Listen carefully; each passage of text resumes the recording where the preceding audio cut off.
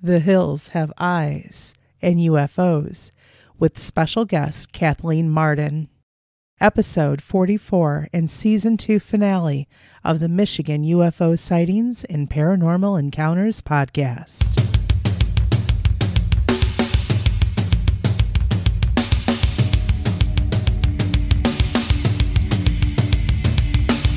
Welcome to the Michigan UFO Sightings and Paranormal Encounters podcast. Coming to you from the glacial dumping grounds known as the Michigan Basin. I'm Michelle. And I am Wayne. And we are a Michigan-based husband and wife educator and podcasting duo that after having a UFO sighting in March of 2018, have started to examine UFOs and other paranormal topics within Michigan and beyond. Topics include UFOs, the paranormal, conspiracy theories, ghosts, alternative history and archaeology, cryptids, and all things strange and paranormal. So sit back, grab a drink, and come along with us on this journey down the paranormal rabbit hole. All right, everybody, how's it going out there? Hello, everyone. Good morning, good afternoon, or good evening, wherever you are. It is December 11th, 2022, and in this episode, we have a very special guest, Kathleen Marden. She is the niece to Betty and Barney Hill, and for episode 44 and our season finale, I thought this would be the perfect person to get on the show. Kind of take you back to the story of 1961. Yeah, those 60s were a crazy time, man. I don't know what to make of it. Was it drugs? Was it aliens? Was it aliens with drugs? Who knows? Oh my gosh. I mean, it could be anything, so, but yeah. Oh, nice. And we're just getting over a nice little bout of sinus infections. Yeah, I think I'm still in the mix. It's why my voice sounds like this. Yeah, so it has been a crazy season 2. What an amazing season. But this will be the last podcast of 2022. It's been an incredible year with all the topics we've covered and the guests we've had on. This has been our second year in this journey, and it has been an amazing time. Now, ask me, have we gotten any closer to figuring out what's going on? No. No. No, we haven't. But it is fun, and you know, just great people along the way that we've met and that we've had a chance to talk to. I think that's part of this thing, isn't it? Isn't that the paranormal, the UFOs? It gives you that little taste of mystery. It hooks you. Well, we've definitely connected with some new friends. Yeah. So both of us have. Yep. And again, I think we got that hook in our mouth with seeing that giant flying triangle, and then it's been, pulling us down this rabbit hole ever since. And which I told you on the phone today, I had a conversation with my oldest brother, who I was explaining to him what Wayne and I do with the podcast. And I told him about our experience in 2018. And he used to live in the state of Michigan. And he said, he goes, well, I've seen similar things out in that direction as well. So it's not just us, obviously. Yeah. But, we are, and I hope you told your brother this, we are the only podcast that takes you down the rabbit hole on an escalator. And if it's the video of the escalator, at least the girl in the video has a suitcase, which means she's traveling, which is what I like to do. So I like to pretend I am that person on the escalator. And if you don't know what Michelle's talking about, the girl on the escalator, she's referring back to our After the Cast live show that we do about every other week on YouTube. And so this Saturday, December 17th, it'll be our finale episode of our first few rounds of that for the year as we close out 2022. Yep. And we're going to be, as of right now, we're going to be talking about the interview that we did with Kathleen Marden. And then just basically having a free-for-all general discussion about anything kind of paranormal, UFO, both, whatever, to close that out. But we will be back in January with more live streams. And for those of you that want to join us on December 17th, just get on over to YouTube. All are welcome to join in that discussion. So come on in. And always remember, when we start out 2023, if you have a story you would like to tell, we would like to talk to you. You can reach out to us at mi.ufo.podcast@gmail.com. Send us a brief summary of your experience, and we'll contact you to discuss things further and try to get you or your story on the podcast. And also just a quick shout out to our patron, Hava H. You are a continuing supporter of the podcast. You've been now a supporter for about 6 months. So we got to give you a special shout out for that. And also, if anyone else out there would like to help support the podcast, you can look into the show description for our link tree and click on that. From there, you can decide how you would like to donate to the podcast, either via PayPal, tipping us with a cup of coffee, signing up for Patreon, or buying some merch from our merch store. So all those links are provided on the link tree. Speaking of giving a shout out, I think it's time to go grab some dinner after that drive that I made back celebrating my father's 97th birthday. Yes. Yes, 97 years old tomorrow. So, but you know what? I think it's time to go grab some dinner. I'm hungry after that drive. Dinner? Man, I want some dessert. Have you seen those desserts that they make over there? Homemade? Oh my God. She's got my tray slushies. I think we're going to New Boston Coney and Grill. Yes, let's get over to New Boston Coney and Grill. Let's go.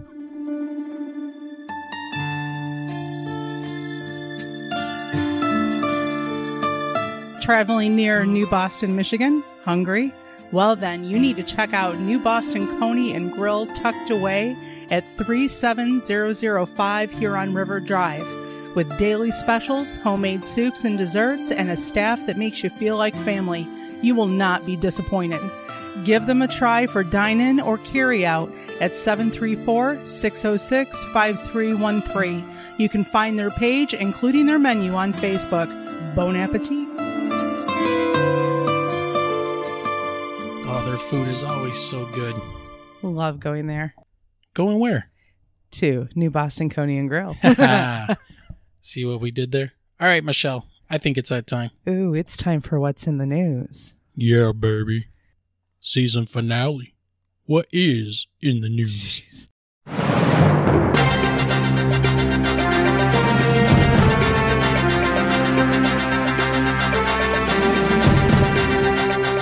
All right, well, straight from BigThink.com, alien abductions. What are we to make of these bizarre stories? From succubi to aliens. Stories of abductions or other unsettling encounters have been with us for millennia. What explains them? Wayne, are you ready for this? I will hold back my comments as we read through this, but I think in that little subheading there about unsettling encounters that have been with us for millennia, I think there's something to that. Well, if there is anything confounding about the whole issue of alien abduction, it is the utter conviction of those who claim ETs have taken them into their spaceships, usually during sleep, usually to perform illicit sexual experiments, as in the hilarious Saturday Night Live skits like the one with Kate McKinnon, Cecilia Strong, and Ryan Gosling. For many people, millions in fact, this is serious business. How come? Now, this is an article almost a year old, still from 2022. Yeah, but it's very relevant for the absolutely. interview we just had. Well, because here we go. In the U.S., the first popular story of abduction by extraterrestrials was that of Betty and Barney Hill. The couple from New Hampshire claimed to have been kidnapped into a UFO on September 19th of 1961.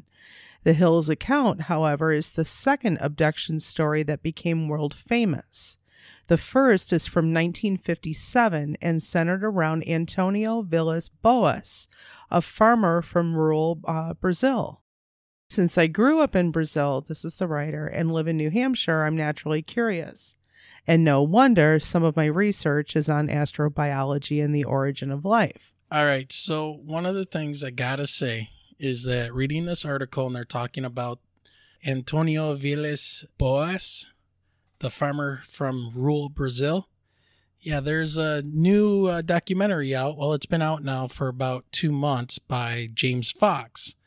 And that is the whole Varginha down in Brazil, called Moment of Contact, the Roswell of Brazil. So still have to check that one out. Well, now that we're seeing this article now, so it goes, the accounts of alien abduction. According to Villas-Boas, on the night of October 16th, while he was plowing fields with his tractor, he was taken into a spaceship by a group of ETs measuring about 5 feet tall. He was put in a room and saw gas coming out of the walls. The gas made him very sick. Then a very attractive female, naked, with long platinum blonde hair, fire red pubic hair, and deep blue cat eyes, Wayne, stop, came and forced him to have intercourse. Was she yelling, Ziegfeld, hi, Oh my. I mean, it sounds like a so the alien knew German. Lovely. According to Villas-Boas, her intentions were quite clear. Dunkov. To produce a human-alien hybrid that she would raise on her planet. After he got back, Villas-Boas noted he had burns on his body. A doctor from a reputable medical center diagnosed them as being radiation burns. I wonder if they were on his penis. This doctor, Olavo Fontes, had contacts with the American UFO Research Group, APRO or APRO. Villas-Boas had no recollection how he got the burns. I just can't with you, Michelle. Just go on. Well, good. I'm going to continue. The story gained worldwide popularity in the late 1950s. Many believed its veracity for politically incorrect reasons, claiming that a humble farmer from rural Brazil would not be able to concoct such a tale. In reality, Villas-Boas was neither humble nor uneducated. His family owned large tracts of land. He later became a lawyer and practiced until his death in 1992. No doubt his notoriety helped his career. And just to add on to this a little bit, the 1950s and 60s were, especially the 60s, were really blowing up in popular culture with the UFO sci-fi movies and things like that were going on, you know, Planet X and all of this stuff. So, you know, to sit there and think that this guy, just because he was a farmer in Brazil, wouldn't know about these things. I mean, yeah, it was a long time ago, but it was still, people were very much into the popular culture of the day. So, well, the article goes on to say the overwhelming majority of scientists categorically denies that narratives of abductions have any real component. I disagree. When told in earnest, most are products of various kinds of abnormal psychological states, from fantasy-prone personalities to self-hypnotic trances, false memory syndrome, sleep paralysis, environmental disturbances during sleep, or some more serious type of psychopathology. Another possibility is a misrepresentation of reality caused by post-traumatic stress, plausibly due to some unwanted sexual encounter. Wow. So they just took any sort of story of people being abducted right off the table with that one. But that kind of stuff has been discounted because there have been serious scientists like these, the psychiatrist from Harvard that went and interviewed all the aerial children from that UFO event. And none of this stuff played out with any of those children or the adults that saw those UFOs at the aerial school. So, you know, they say this a lot, but there have been tons of studies now. You know, is it post-traumatic stress? Is it this? Is it that? And they always come back with no. There's something else going on. So while we make fun of this article a little bit in this guy's story, again, we get back to there's something that happened though. There has to be something that happened. He is obviously a successful farmer. His family was successful. Why would he make up such a story? You know, so something went on. Well, and he had to have his wits about him even to practice law. Absolutely. So, because I can't imagine that the bar exam in Brazil is, any easier than it is here in the U.S.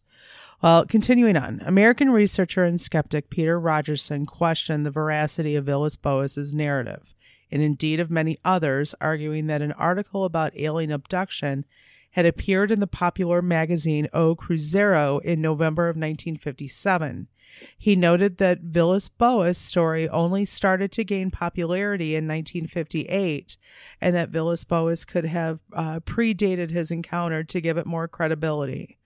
Also, Rogerson argued that Villas-Boas and other presumed abductees was influenced by the sensationalist narratives of ufologist George Adamski, who was very popular in the 1950s. For anyone interested in the history of abductions, Rogerson's article is an essential read. Most abduction stories have elements in common with that of Villas-Boas: kidnapping into an alien spaceship, medical exams that center around the human reproductive system, or explicit sexual contact with extraterrestrials, and mysterious marks left on the body. Carl Sagan, in his wonderful book, The Demon-Haunted World, Science as a Candle in the Dark, brings these elements together, arguing for a connection between what abductees say now and what narratives of mysterious sexual night encounters have been saying for ages. All right, Michelle, keep us going here, because... Well, here's a part that fits, my intrigue with mythologies. So there are mythologies dating back to Sumerian folklore of 2400 BCE in which a demon in either male or female form seduces people in their sleep. Yep. Saints Augustine and Thomas Aquinas wrote of the incubus or succubus demons that come during sleep to have sexual relations with unwilling humans. Similar stories appear in cultures across the world. Villas-Boas's Platinum Blonde sure fits the bill. Yeah, but again, we're talking 24, so we're talking 4,400 years ago. People were talking about this stuff and having these weird encounters back then. There were no videos, there were no movies, there's no pop culture like that. So, again, this is where people come from when they say this kind of stuff is like biblical or ancient history, demons, all of that kind of stuff. Well, here's the thing. We know how... They're all the same. Any of these articles, that they're biased, and whenever they describe a book as a wonderful book, there you go. So, all right, going on with the last portion here with reality check. The nearest star to Earth is about 4 light years away. Our fastest spaceship would take some 100,000 years to get there. If intelligent aliens exist and came here, they must have technologies that are beyond anything we can imagine, because they must be capable of fast interstellar travel, passing undetected by radar, and leaving without a trace. The feats are even more spectacular considering there are thousands of abduction narratives and UFO encounters, a topic that has been making headlines, well, they say recently, we definitely say for the last few years. Well, one of the things, too, it says here, our fastest spaceship would take some 100,000 years to get there. That's right now with our current understanding of how things move in space. They will say that we can only move, close to the speed of light if we kept on increasing our speed, but you can't go any faster than the speed of light. Now some physicists and astrophysicists are saying that that's not true. I mean, we've put ourselves in this box and we've created these boundaries and said, well, nothing can move faster than the speed of light. We don't know that, but we've put ourselves there and said that's a rule that can't be broken. There are so many things we don't understand that we've put a box around and limited ourselves with without even trying yet. So, this article is a year old, but I can't buy that. You can't rule those things out. Maybe you should read this article like Neil, try to sound like Neil deGrasse Tyson. He poo-poos everything because, Oh, I need the data. I'd rather not. Okay, continuing on with the article. On the other hand, we must wonder whether these aliens are really that smart, given that they keep repeating the same experiment on human anatomy over and over again. Stop applying human mindset to an alien. They're called aliens because we don't understand what it is they even are. Can they not figure out human biology, or do they just have a perverted side? And are there different aliens coming to Earth? If so, how many species are out there fixated on us? I find the possibility highly improbable given their spectacular space travel technology. J. William Schaff, a paleontologist at the University of California, once said that extraordinary claims demand extraordinary evidence, a quote Carl Sagan made famous. In the case of alien abductions, very ordinary explanations easily surpass the absence of extraordinary evidence. Where are they? How come no serious scientists have ever been in contact with them? Scientists don't say this because they are stubborn, nasty, insensitive, or blind. What?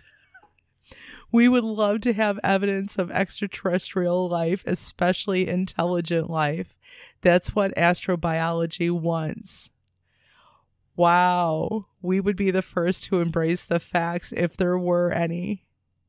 The fundamental precept of science is to base claims on evidence backed by solid, verifiable data. That's true.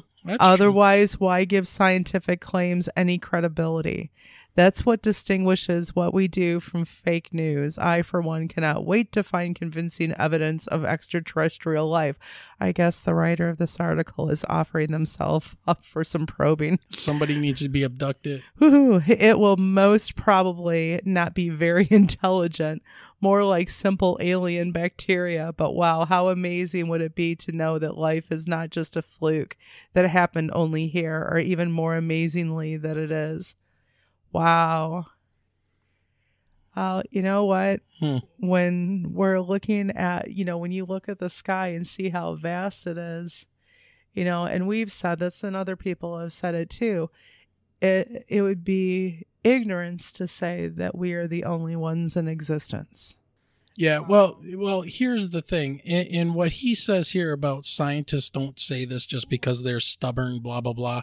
We would love to have evidence of extraterrestrial life. Yeah, because in a physical, materialistic world, that's what scientists want. They want, and it's the same argument that people who believe this is all supernatural, spiritual stuff say the same thing.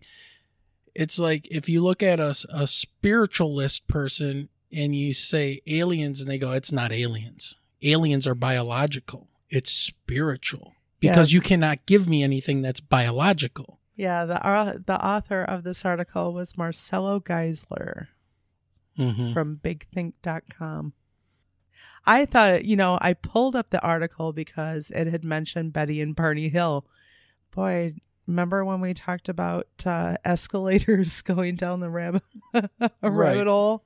Yeah. Yeah, that one was definitely a trip. Well, just remember that the people that are going to be looking into UFOs and UAPs now are the exact same kind of person that wrote this article. So I don't know what you plan on taking away from it, but we need to develop new ways to study this stuff, because if this has been going on for thousands of years, which it sounds like it has, this phenomenon can make themselves or make itself appear as whatever's in the popular culture of the day or the beliefs of the person.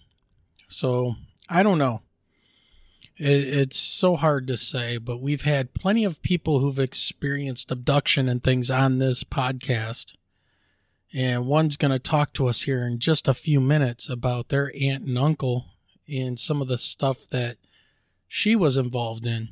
But just to dismiss them because they have no solid evidence, quote unquote, I don't know. It sounds like there was some solid evidence, though, that Kathleen told us. Yeah. during the interview.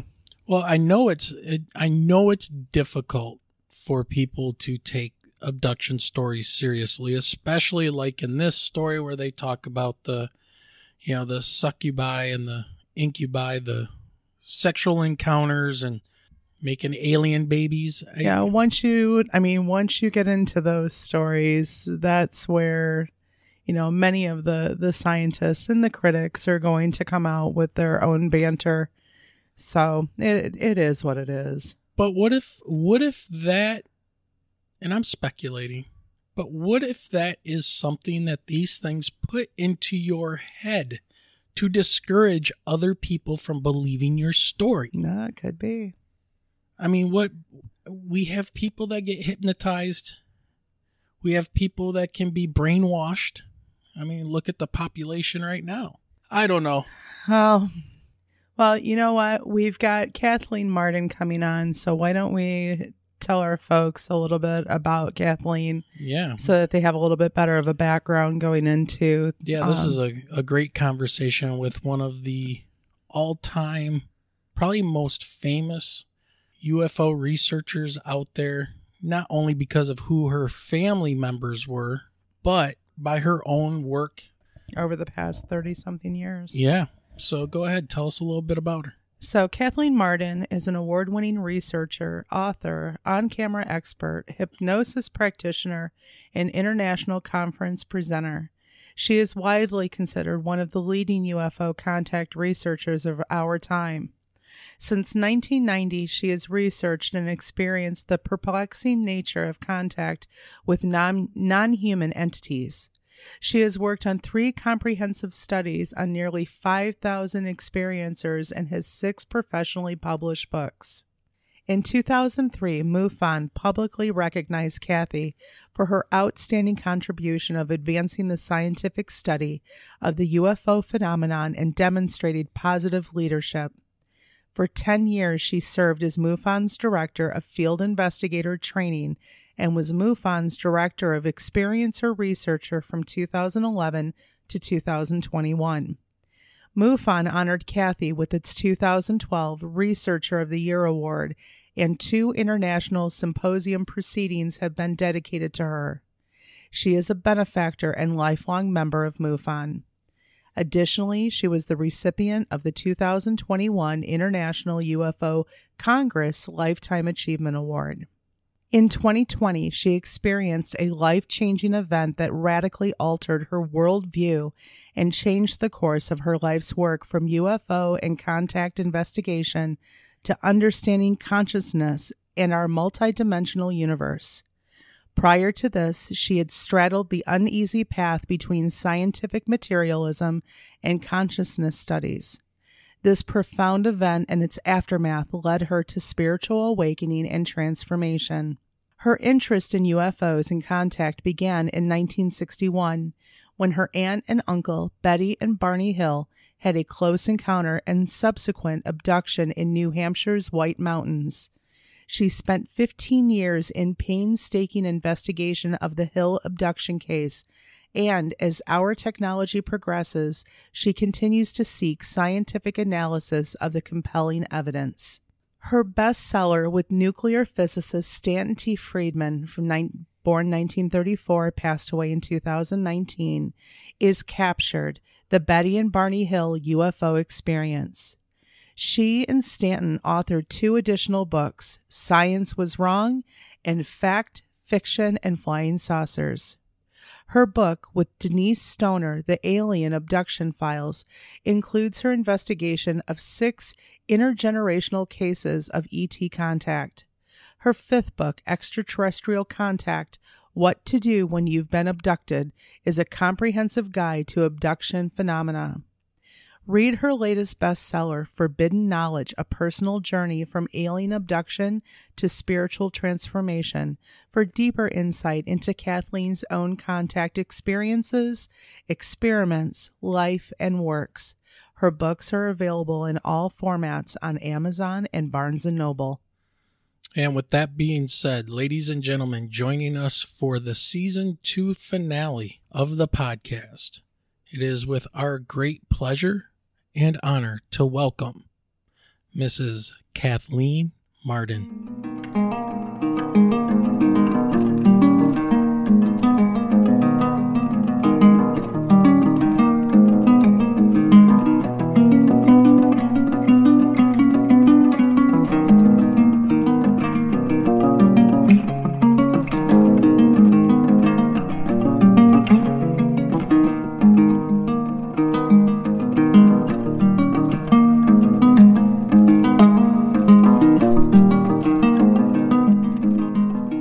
Kathleen, thank you for joining us.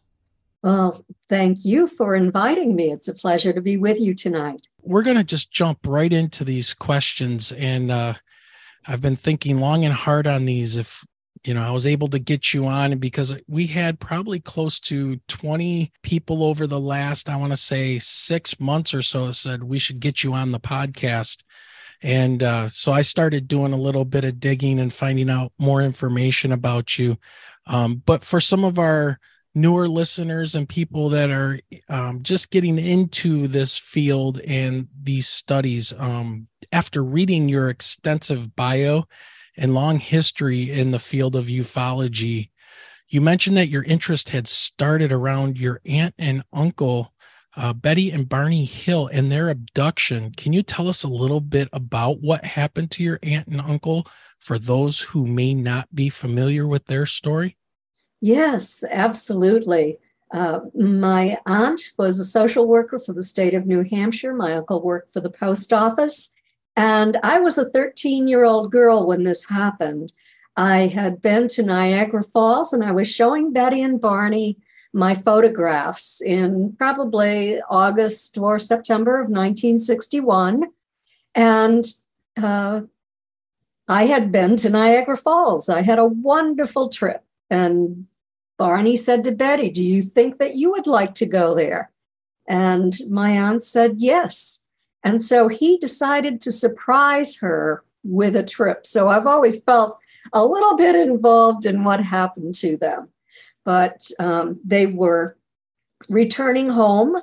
They had spent a couple of days in Niagara Falls. They'd gone to Toronto and then over to Montreal, and they thought they'd spend the night, but they heard there was a hurricane coming up the coast, and they decided to drive home. They were well rested from the night before, so they thought they could do it. It wasn't that far, but they had a second plan that they would spend the night somewhere if they grew tired. So they're driving home, and they have a close encounter with a UFO that comes down, flies beside their vehicle for close to an hour, and then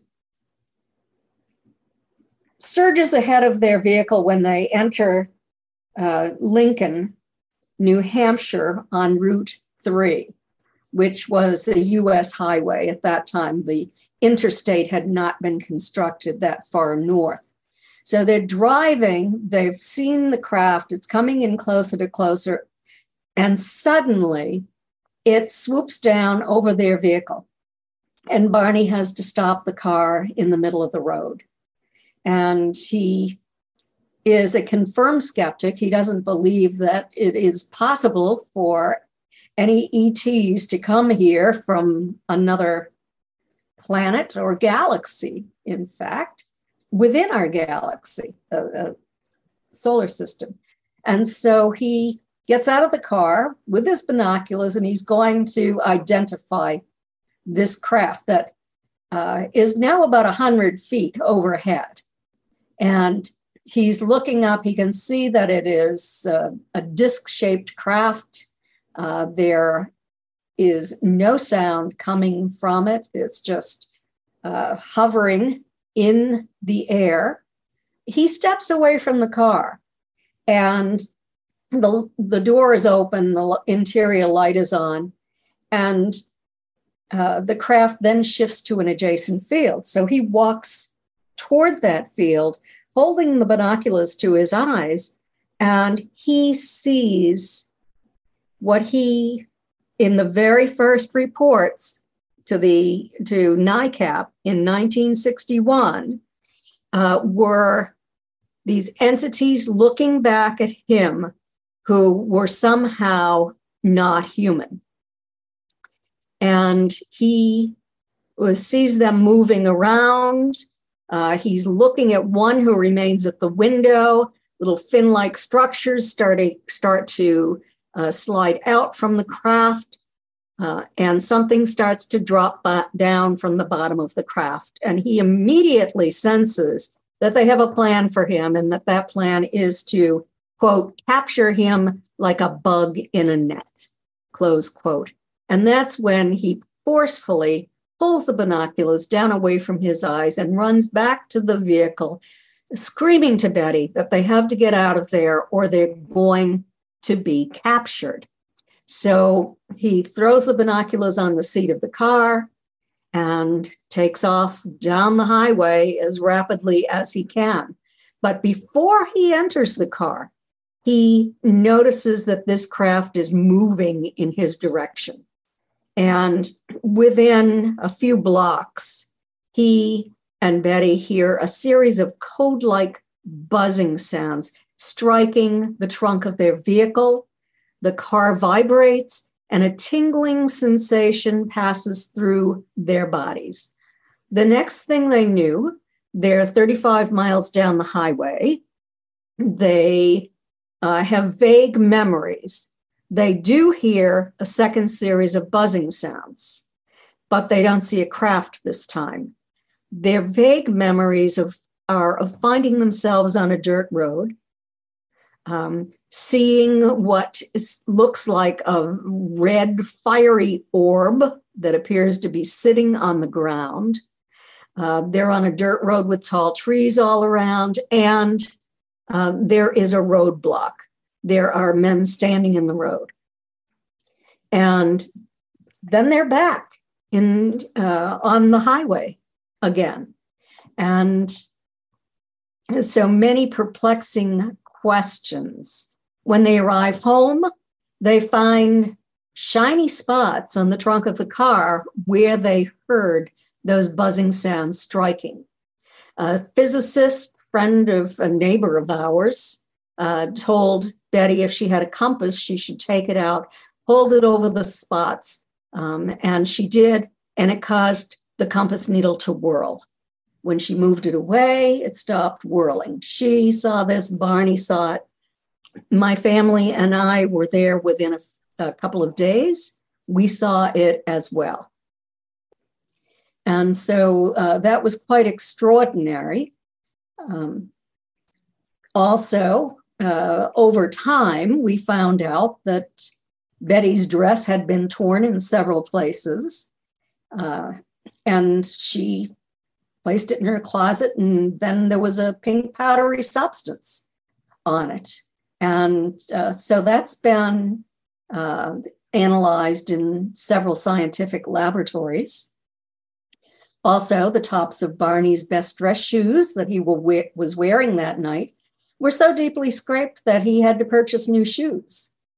And under hypnosis, he remembered being taken from the vehicle, and he felt as if he were floating, and his arms were outstretched, and only the toes of his shoes were bumping on the rocks. Also, their watches that they had been wearing and had wound at about 10 o'clock that night were now not working and never ran again.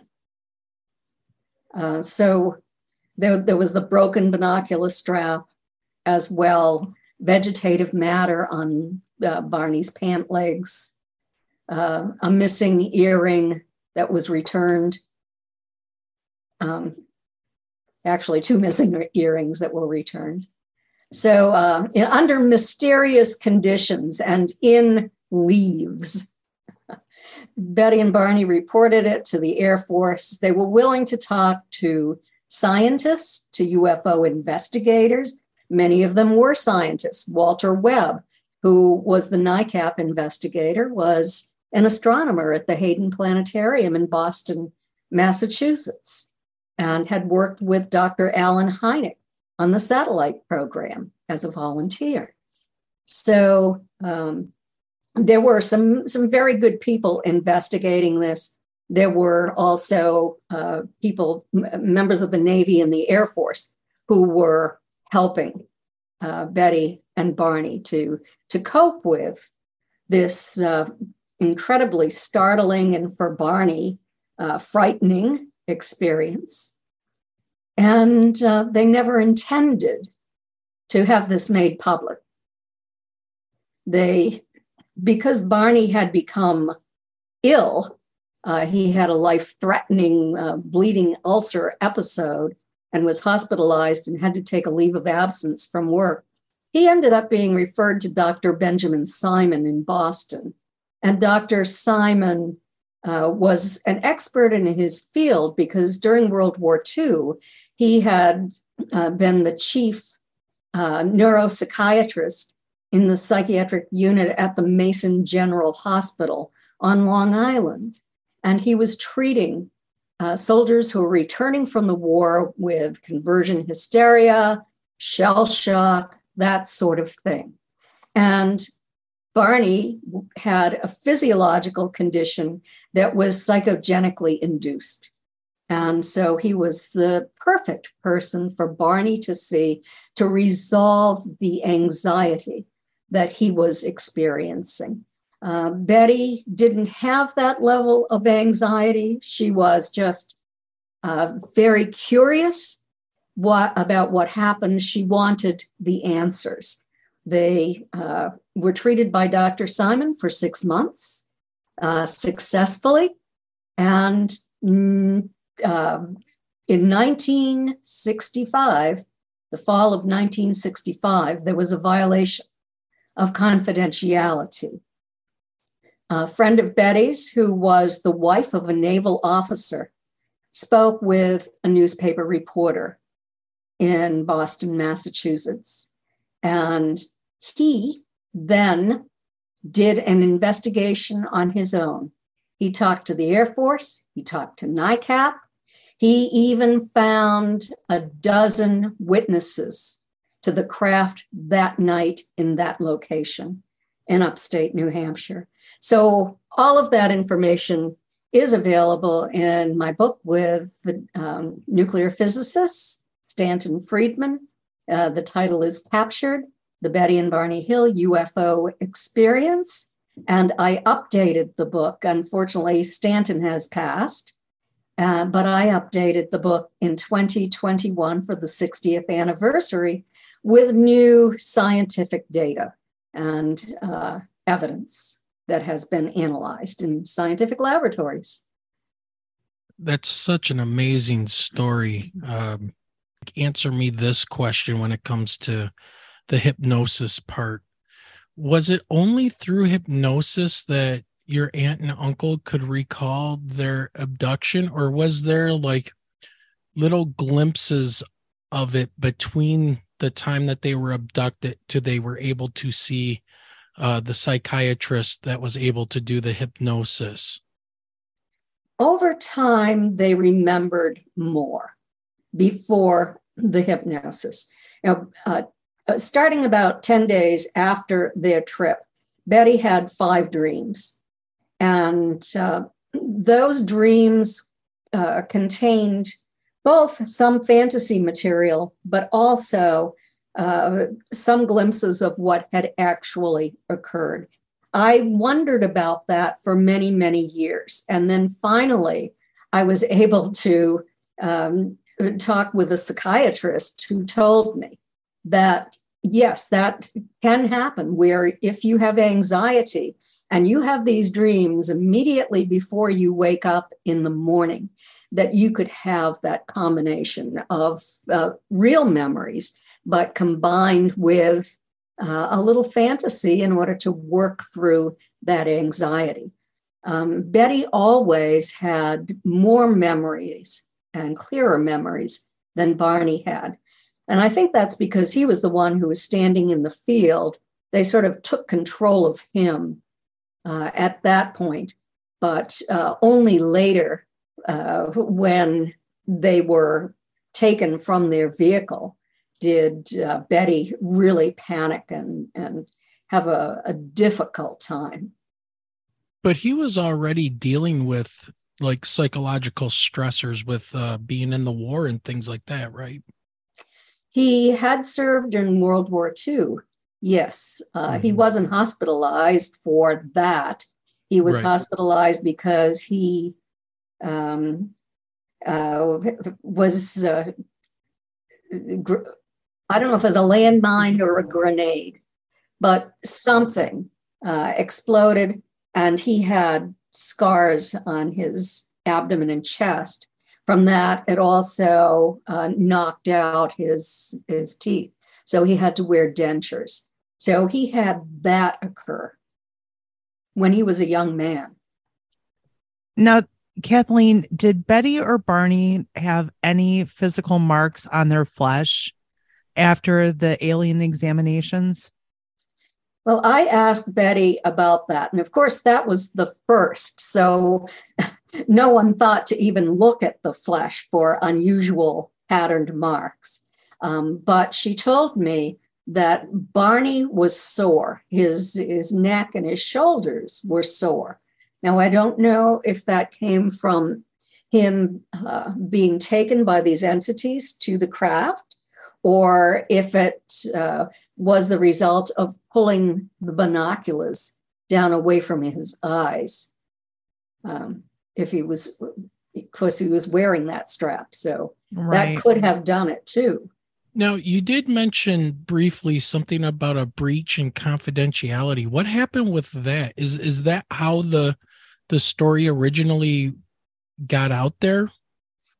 Yes, it is the way the story got out there. I found a letter. I'm the executor and trustee of the estate. So, and I set up a collection for the University of New Hampshire, the entire Hill collection, except for the work that I have done. I've done extensive investigation and research myself, but I also have the original collection. And in that is a letter that John Luttrell, the newspaper reporter, who was an award-winning newspaper reporter, wrote to Betty and Barney.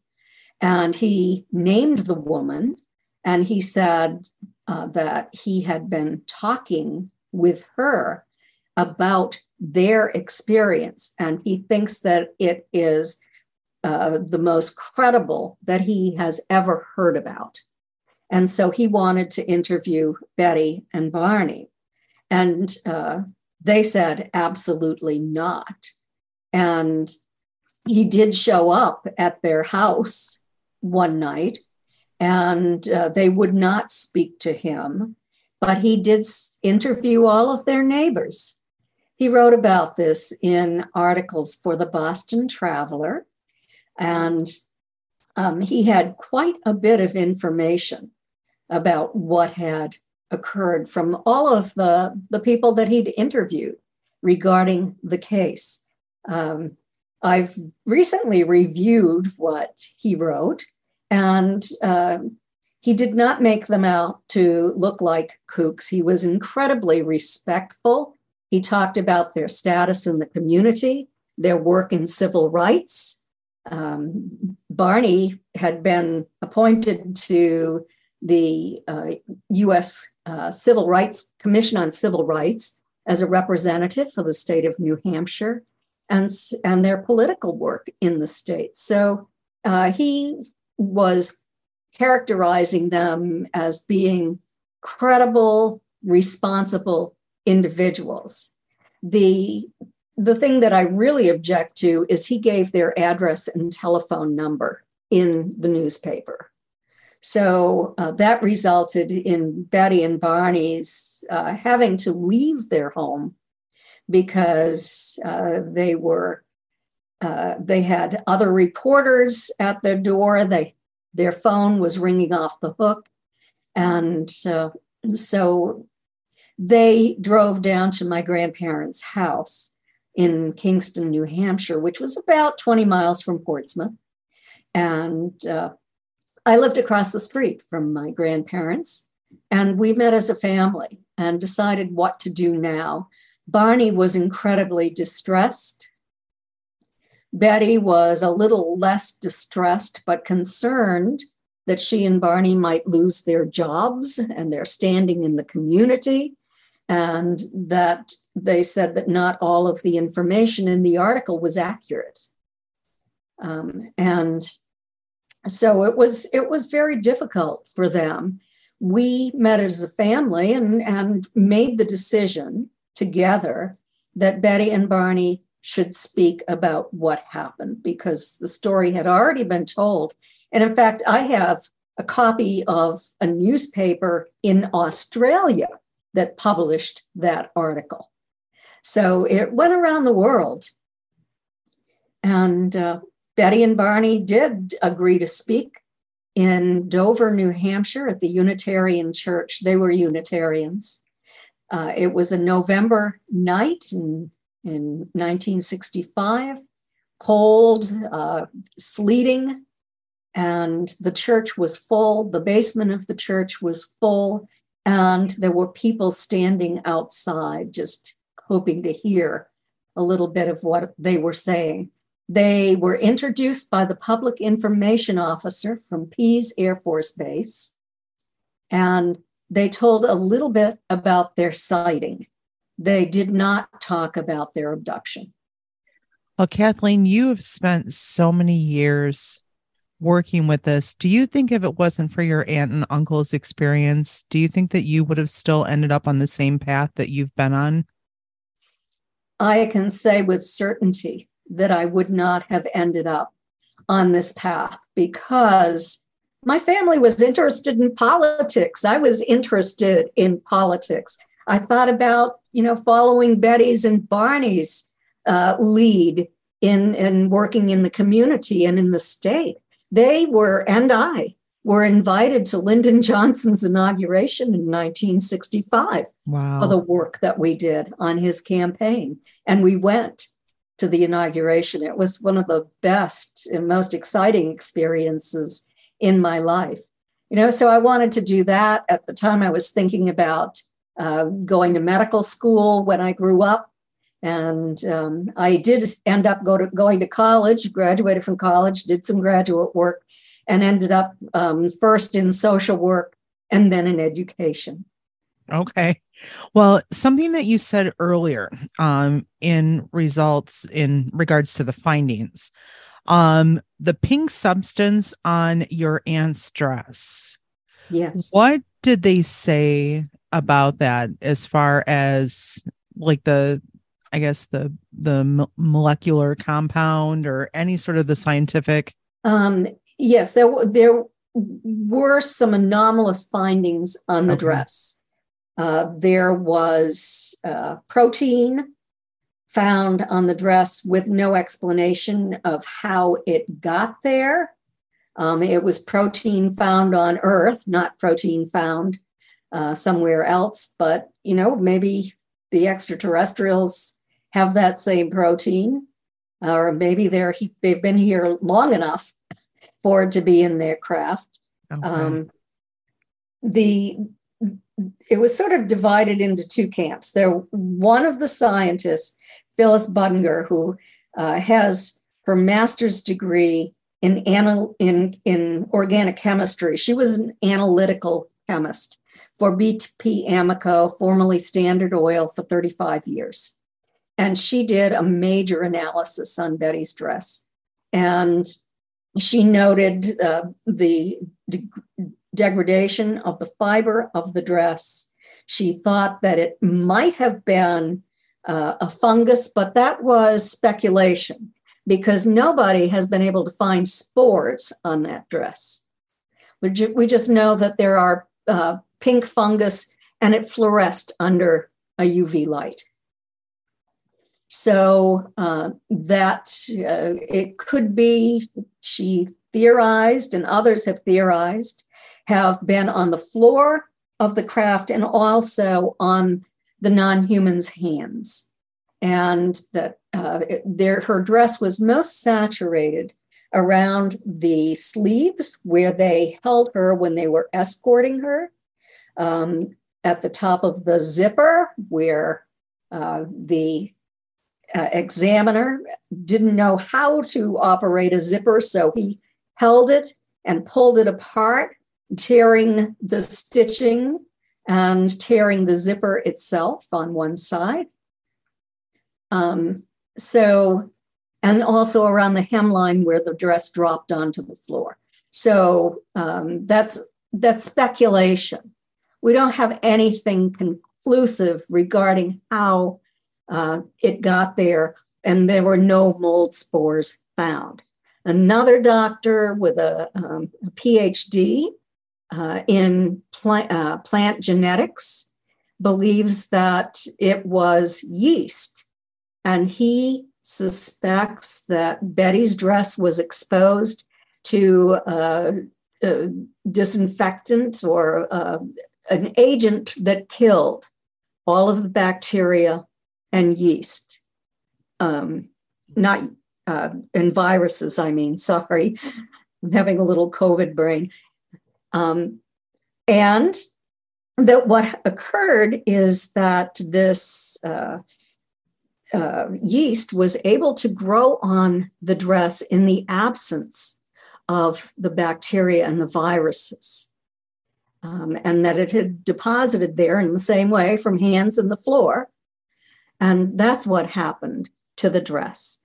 More recently, there has been a new analysis on Betty's dress at a university chemistry department, and they found rare and expensive metals on Betty's dress with a very high melting point. So I was really excited about that. What about radioactive traces of any type of material? Some people have reported that they've gotten radiation burns. Some material around them has absorbed some of that radioactivity and shows a little bit of a reaction when a Geiger counter is used against it. Was any testing for radioactivity done on those materials or the car? No, not that I'm aware of. This was 1961. Right. Mm-hmm. And people just didn't know what to do. This was the first scientifically investigated case of alien abduction in the United States. Now, you have since gone on and become a world-renowned UFO researcher and looking at cases yourself. Has there ever been a case you investigated that surprised or shocked you, like more than anything to do with your aunt and uncle? Oh, absolutely. Over the years, I had several cases that shocked me with the level of evidence. And I tried to take it to the public, and the media simply were not interested because they said that the public was not ready for this level of evidence. People aren't even sure that UFOs are real. And if we show them photographs of the entities coming in or video of the entities coming in to abduct 3 credible witnesses, that the public might freak out about that. So that is one case that I had the great privilege to work on. I was the director of the Mutual UFO Network's experiencer research team for 10 years. I just retired in 2021. And this was a case that MUFON investigated. I knew the people before MUFON investigated the case. I had been on the case several years prior to that, but there was a high level of fear. And I didn't think the witnesses were ready to have an investigation. My first concern is for the witnesses themselves. I would not want to induce trauma in them or force them to recall something sooner than they were ready to recall. But so I had been introduced to these 3 people by Stanton Friedman. Well, I actually knew one of them. One of them was Chris Bledsoe. He has a famous case. He was abducted in North Carolina for what he thought was the first time along the Cape Fear River, where he was fishing. And years ago, I looked into that case and interviewed Chris. And these two women were highly respected paranormal researchers and investigators, spirit hunters of the South. They were going around to old plantations. They had a film made about them, and they had publications. Stanton was impressed by their level of physics, their knowledge of physics. And so he introduced them to me because they wanted to go to the home of a confirmed abductee. And so I met both of the women, and then I agreed to ask Chris if he would be willing to have them at his house to do an experiment. And so he said yes. They went to his home. It's 10. Let me say first, they were very strict in their protocols. No cell phones, nothing that would in any way skew the evidence. They went to his home early, and one of them has a master's degree in archaeology.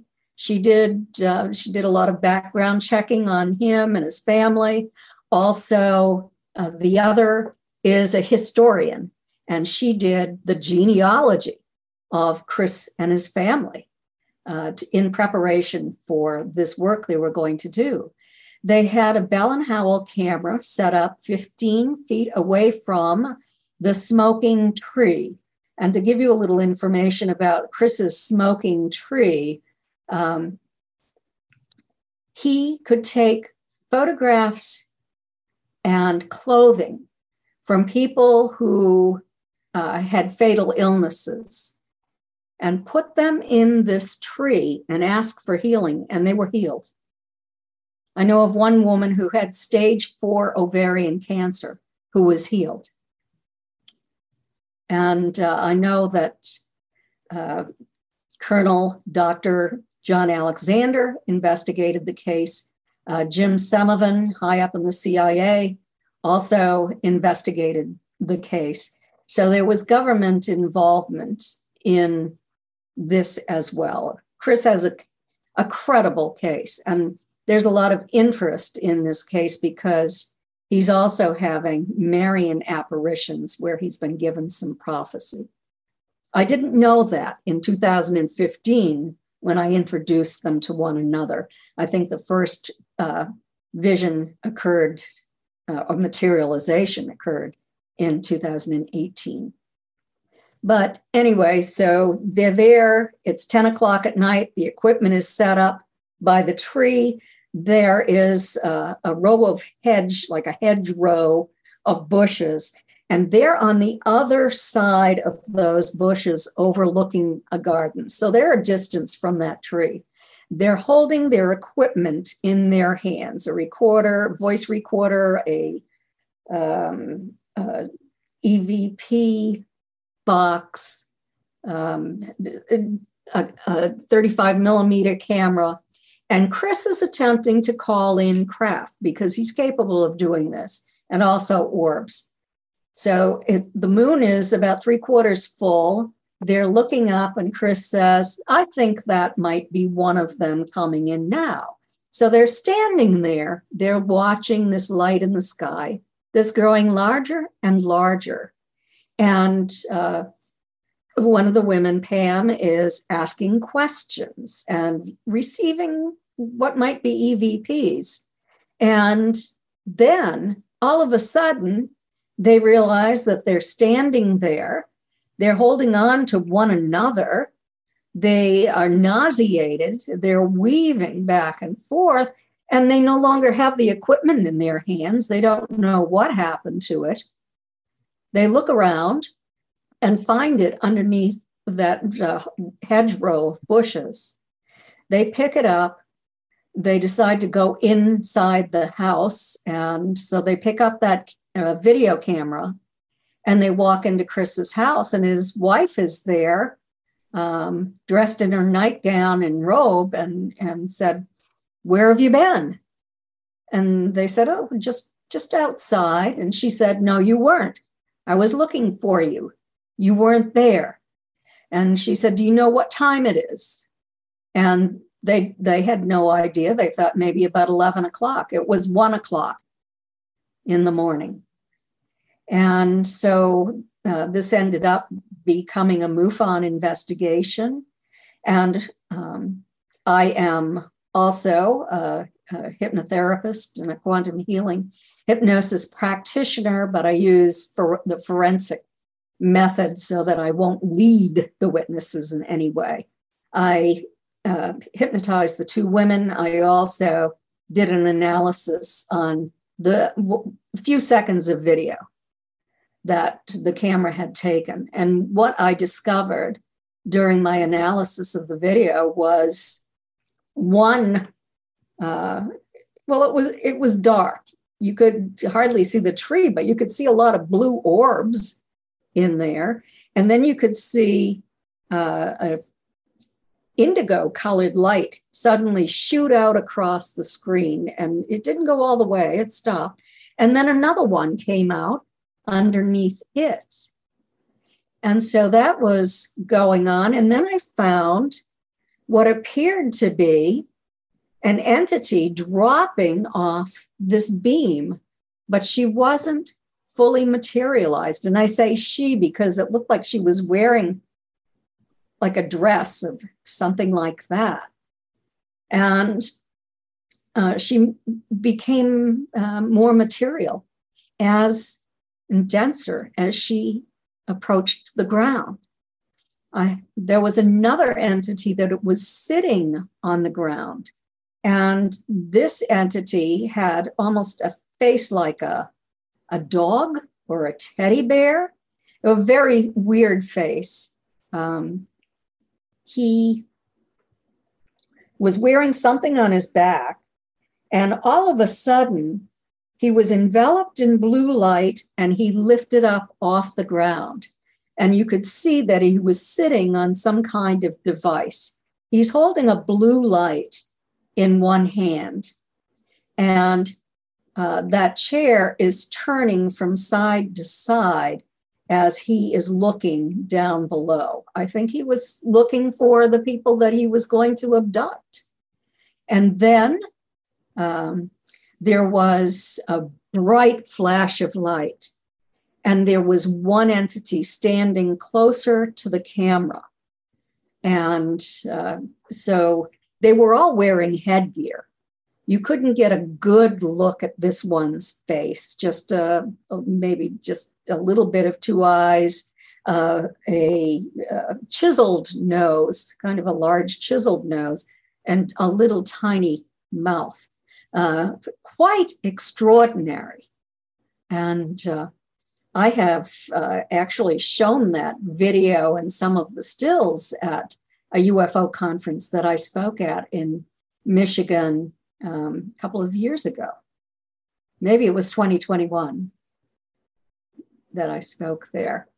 So it's simply amazing, but the public isn't ready for this yet. Hey everyone, we hope you're enjoying the podcast. We're going to take a quick break to hear a word from our sponsors and some friends of the podcast. Hey, it's Kaylee Cuoco for Priceline. Ready to go to your happy place for a happy price? Well, why didn't you say so? Just download the Priceline app right now and save up to 60% on hotels. So whether it's Cousin Kevin's Kazoo Concert in Kansas City, go Kevin, or Becky's Bachelorette Bash in Bermuda, you never have to miss a trip ever again. So download the Priceline app today. Your savings are waiting. Go to your happy place for a happy price. Go to your happy price, Priceline.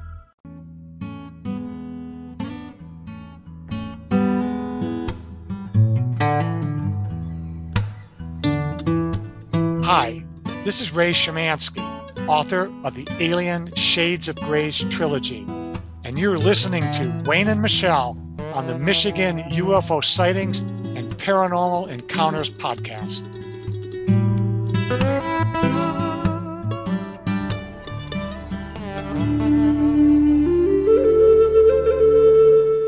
I'm Greg Little, co-author of Origins of the God with England's Andrew Collins. It's a great book. It's about UFOs and the paranormal, and it gives an explanation. It's not what you think.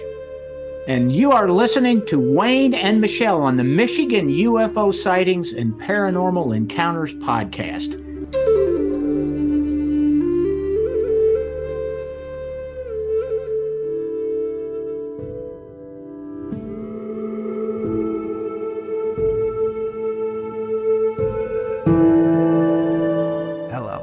My name is Burton, and I am the host of Follow the Reaper podcast, where every episode we examine first and secondhand true paranormal encounters. And you're listening to Wayne and Michelle on the Michigan UFO Sightings and Paranormal Encounters podcast.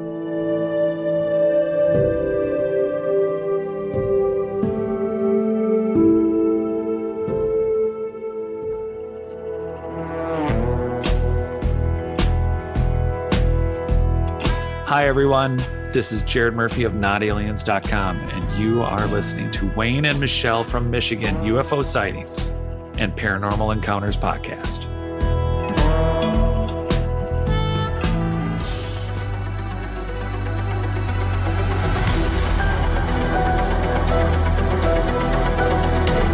Hey there, it's Richard Serrett, occasional weekend guest host of Coast to Coast AM and host of The Conspiracy Show, and you're listening to Wayne and Michelle's Michigan UFO Sightings and Paranormal Encounters podcast.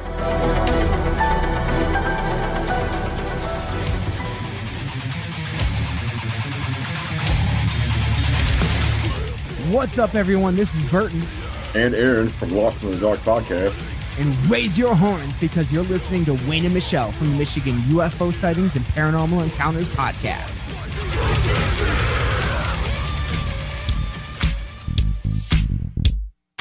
What is up, you guys? It's your girl Gemma Jade from Gemma Jade YouTube, Moon Bear Oracle, Paranormal Chop Shop. You're here listening to Wayne and Michelle with the Michigan UFO Sightings and Paranormal Encounters podcast.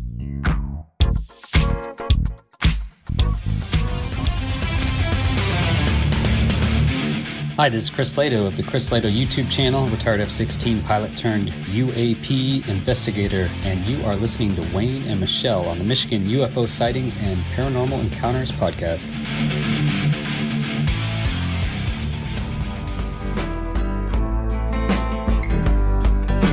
Hi, this is Terry Lynn Keel, Director of MUFON Memberships, investigator, demonologist, and author of Alien Healing, the true story of a benevolent extraterrestrial.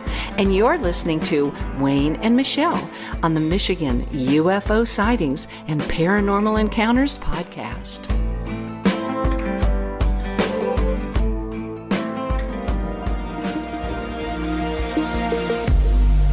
Hello, everyone. This is Michael Schratt, military aerospace historian and private pilot, and you are listening to Wayne and Michelle at the Michigan UFO Sightings and Paranormal Encounters podcast, and we're glad to have you with us today.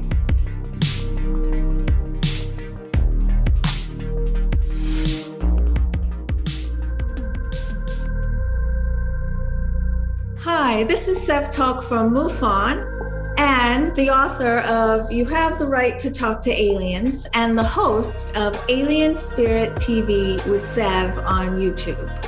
You're listening to Wayne and Michelle at the Michigan UFO Sightings and Paranormal Encounters podcast.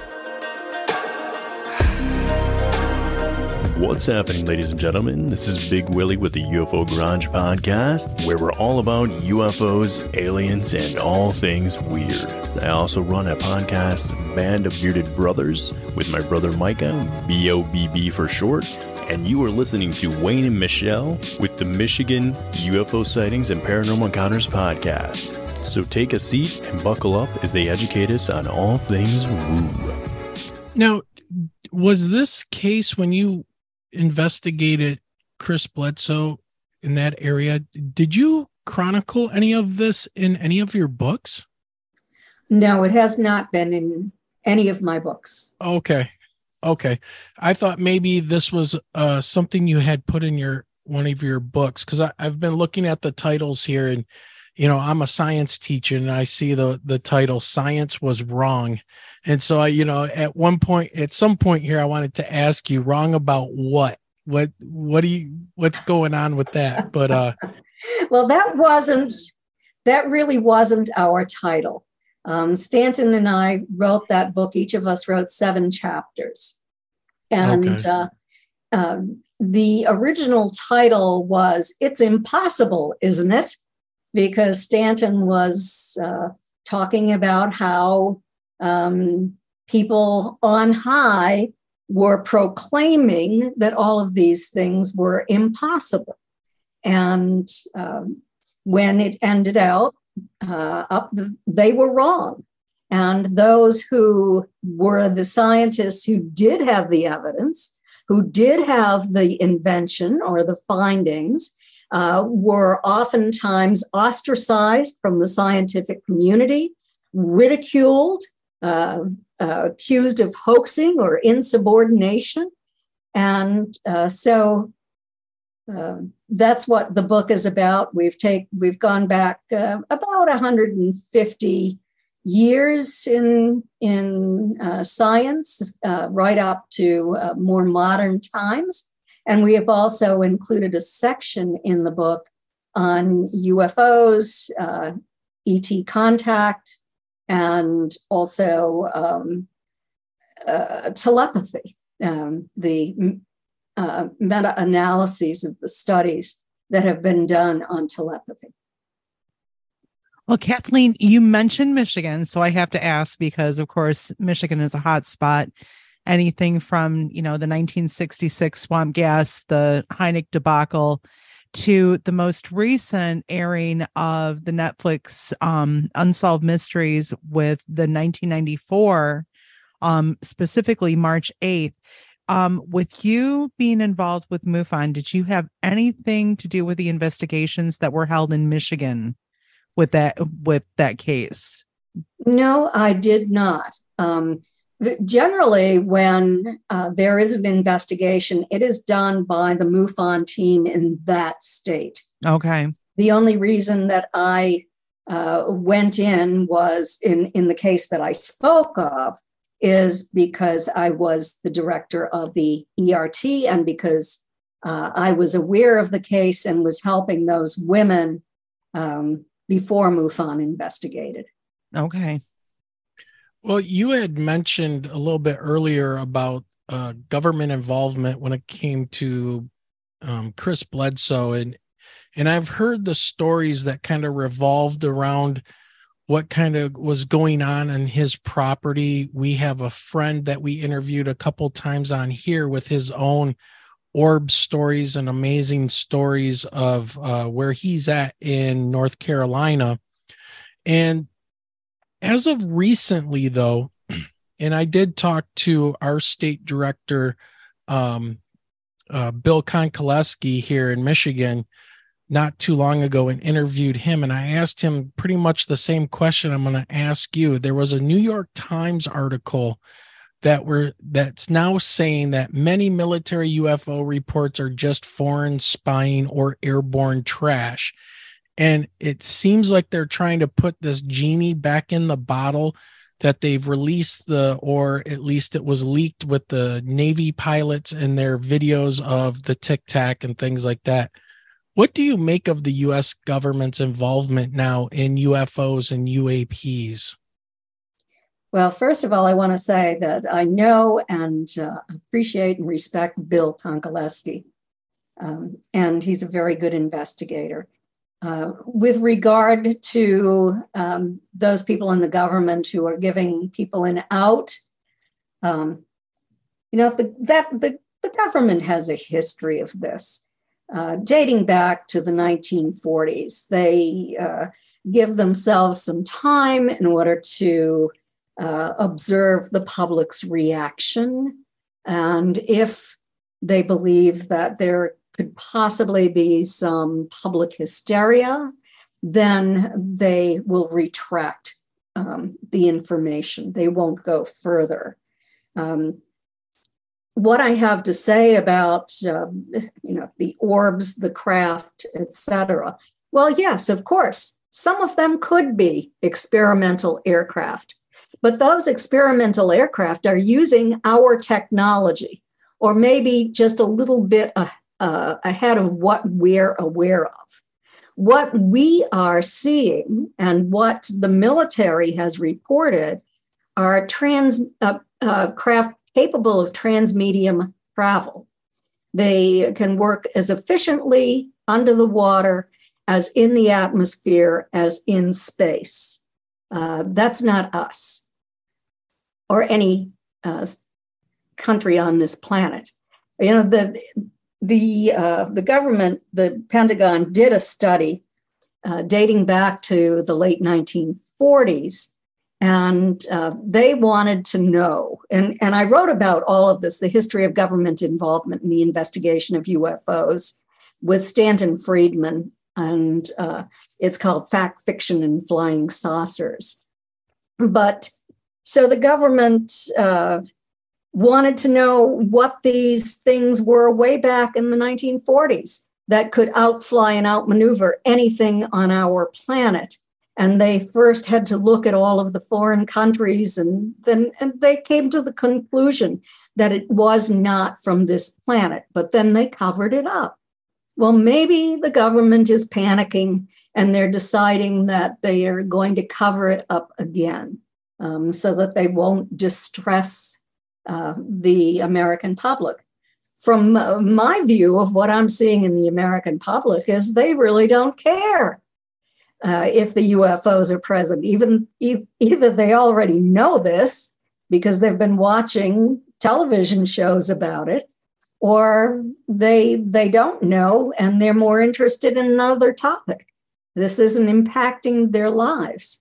Yep. Now, in terms of the craft that has been observed, your listeners might have heard this and might have, interviewees might have discussed it.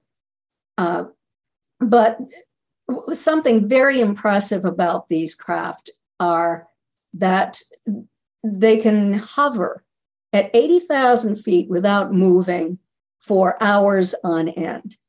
They can descend to 40,000 feet in a second or less. And we can't do that. No one on this planet can do that. They can drop to 50 feet above the churn in the ocean. And there can be another craft the size of an aircraft carrier underneath the water. And the smaller craft, the Tic Tac, bounce back and forth like a ping pong ball, as if communicating somehow with this other craft. We can't do that kind of thing. We can't, we just can't. Also, whatever is powering this craft is capable of knowing where our military is going to be before the military arrives. And, so there's some kind of telepathy because they're not, this information is not being communicated, according to what I've heard on radios or anything like that. So they're capable of things that we just don't understand yet. Yeah, it is very interesting because, I was thinking about this the other day and asking some people when this article came out from the New York Times, when they were the ones that, kind of broke the whole 2017 leak of the videos, the UFO videos and the pilots and their story. They were kept confidential. And then now it's like, okay, are you saying that these pilots like Commander Fravor, Ryan Graves, who've been out there speaking about this on Joe Rogan and, you name it, they've been all kinds of places. Now, are you saying that they are liars, or were people in the government using them? Or is it somebody in the media like Jeremy Corbell or, other people within the government that wanted a government office and money I mean, it just seems very like shady, and it puts a shady coating on these pilots that, as far as I can tell, are very honorable men, have been highly trained. They know their jobs. And I kind of feel like they're trying to color them either as liars, incompetent, or they're using them. And it's very unfortunate, because I'm with you. I don't know if the public really cares too much, since there doesn't appear to be any kind of a threat, regardless of what the government says. And there, I mean, you could look at it as a possible, airline crash incident. Maybe they run into one of these things as quote unquote a threat, but they haven't really done anything other than kind of show off in front of the pilots. And I don't know. What do you think? Well, I think that historically, the government takes this stance. And I think that the government is becoming a little bit frightened, because they've sent their people out, and their people have come back with physiological effects. People, according to Dr. James Lukatsky, who was the head of the Defense Intelligence Agency, and Colm Kelleher and George Knapp, in the book that they wrote, Skinwalkers at the Pentagon, talk about people who have been exposed to these kinds of things, and they take them home with them. They have frightening experiences in their homes with blue orbs that fly at them and give them burns, and dark, shadowy figures hovering over their beds and bothering their children. And then it's spreading out in the neighborhood. And I think I know what that is. I think that these are lower vibrating entities. I don't think that they are the advanced ETs. That's my personal opinion. Yeah. And I have experience to back that up. Also, I've been listening to Dr. Gary Nolan. Yes. Yep. Who is highly credible. I hope that nobody accuses him of lying, because, he was nominated for a Nobel Prize. This guy is an outstanding scientist, and it would break my heart if he ends up being attacked and discredited. But he's been studying brains of these people who have been injured by powerful electromagnetic fields.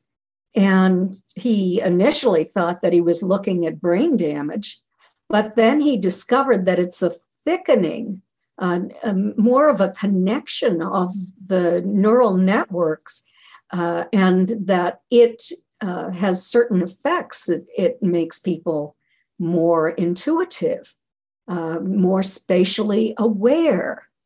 They might be more intelligent. And those are all things that experiencers have reported as commonalities in the 3 major studies that I've worked on with about 5,000 experiencers. So all of it makes sense to me. And I certainly appreciate Dr. Nolan for stepping forward and giving us this information.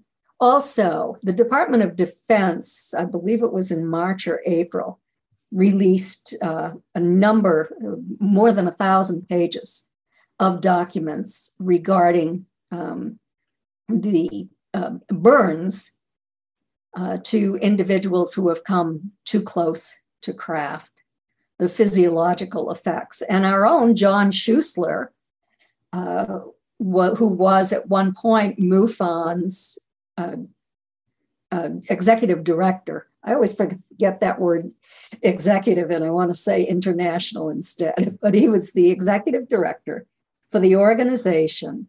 And in that release was a report that he wrote. It was a book, really, And I actually have it on my bookshelf. I purchased it many years ago when he wrote it during the 1990s. But he was the major investigator on the Betty Cash and Vicki Landrum case in East Texas, where both women were burned so badly and for radiation burns, ionizing radiation. And that was in the record. And a lot of other interesting information, including a report by the Defense Intelligence Agency itself on the physiological effects of coming too close to these craft. Well said. I tend to agree, especially about Dr. Gary Nolan. I think he's pretty legit, and he does say that he was brought into this by the CIA coming to him to look at certain individuals that they kept confidential because of their top secret clearance and things like that. And now he's involved, which, you know, I hope it sheds some light on some of this with experiencers. But as we start to close down this interview and let you get back to getting your rest and recovering. I'm also recovering from a pretty nasty cold and sinus infection myself. Where do you see the future of ufology going? You know, that's really difficult for me to predict. I hope that these scientists and high-ranking military officials will continue to go forward. And I know that military officers have petitioned Congress to allow them to speak without facing consequences. And if that is passed, you're going to see a lot more disclosure, because I know from having spoken with them that there are military people, quite a few military people who have had close contact or been on board these craft, taken to craft against their will. And, so my great hope is in them, that they will lead us into further knowledge. I don't think we're ever going to have a president of the United States stand up and say, guess what, folks? But that's where I hope it's going to go. Okay. I know that there's been a lot of media involvement in for the past 10 years at least, where it's not always entirely accurate. They can film hours of interviews and pick a few minutes or a few seconds out. So I'm happy to see the scientific community back. They were there back in the 50s and the 60s, people with doctorates, people, academics and scientists. Like Stanton, he didn't have a doctorate, he had a master's, but he was an industrial scientist, a nuclear physicist. And so I look to those people. I've always had a tremendous amount of respect for them. They will have the funding to do the work. Whereas that's something that people like myself and people in the UFO community have not had. I have financed everything I've done myself. Yeah. Well, what are your future plans? Do you have any lectures or conferences coming up? I'm waiting. I'm not going to be lecturing as widely as I used to, unless I can get over this fatigue from this COVID thing. So, but I'm staying active in the field. I still have a lot of questions. I don't have all the answers yet, and I probably never will, but I'm looking into that, not whether abductions are real, not whether UFOs are real, but why they're here.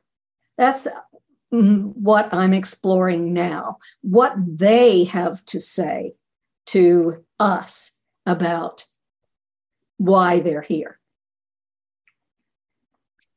Well, one of our famous questions that we like to ask Kathleen is, do you have any ties to Michigan besides doing the presentation here?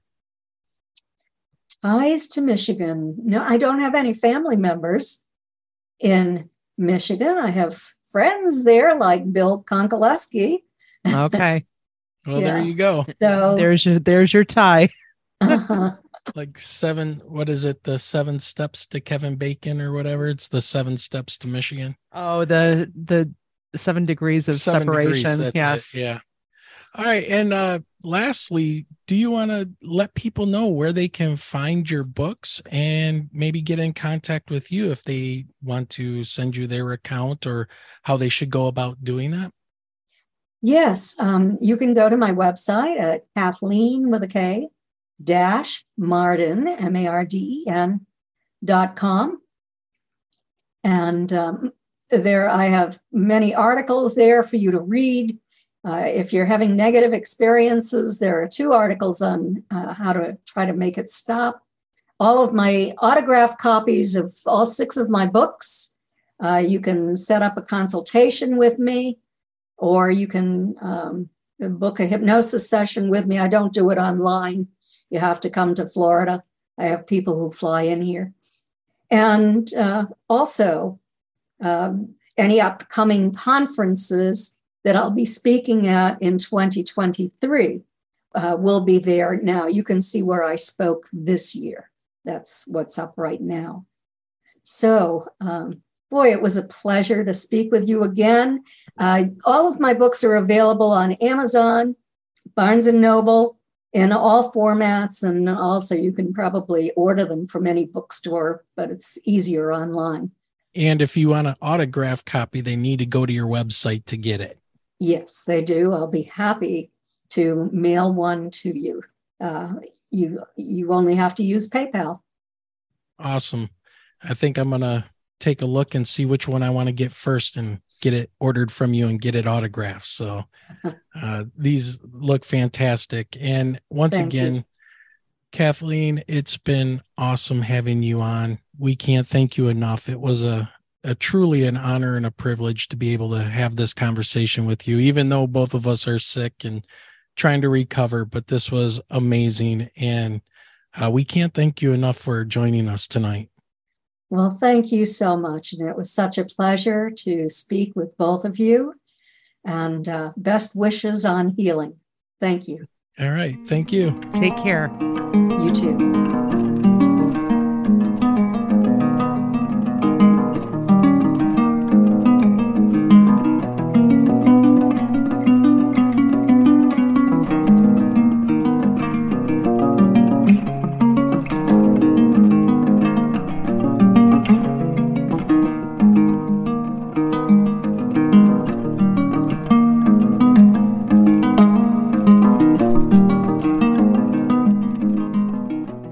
Great interview to close out 2022.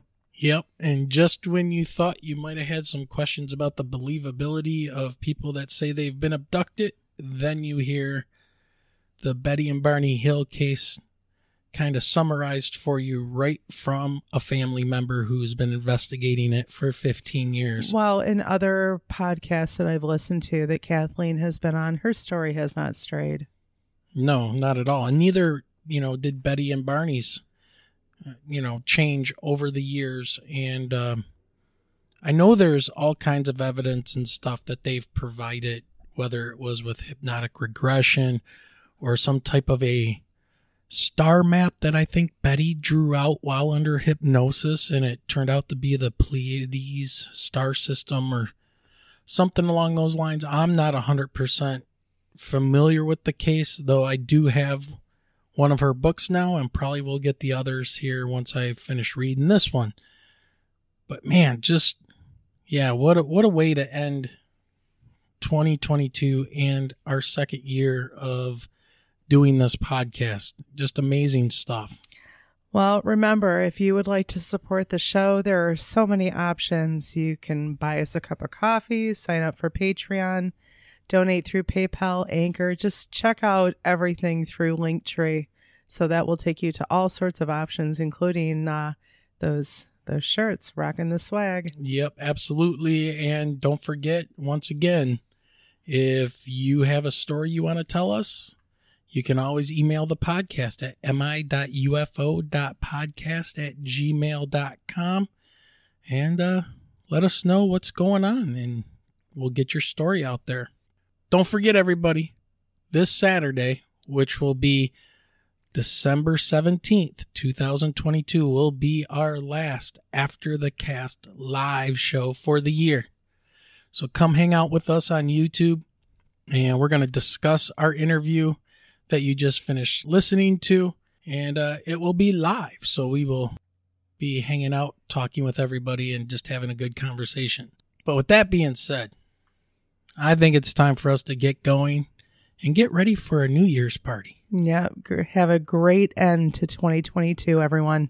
Yes, everybody have a great, great New Year, and we'll catch you on the other side.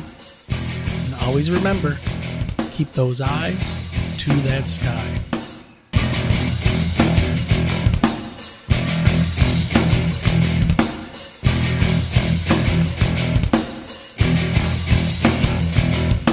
You have been listening to the Michigan UFO Sightings and Paranormal Encounters podcast. You can reach us at mi.ufo.podcast@gmail.com. You can also find us on Twitter at mi_UFO and join our Facebook group by searching for Michigan UFO Sightings and Paranormal Encounters. So until next time.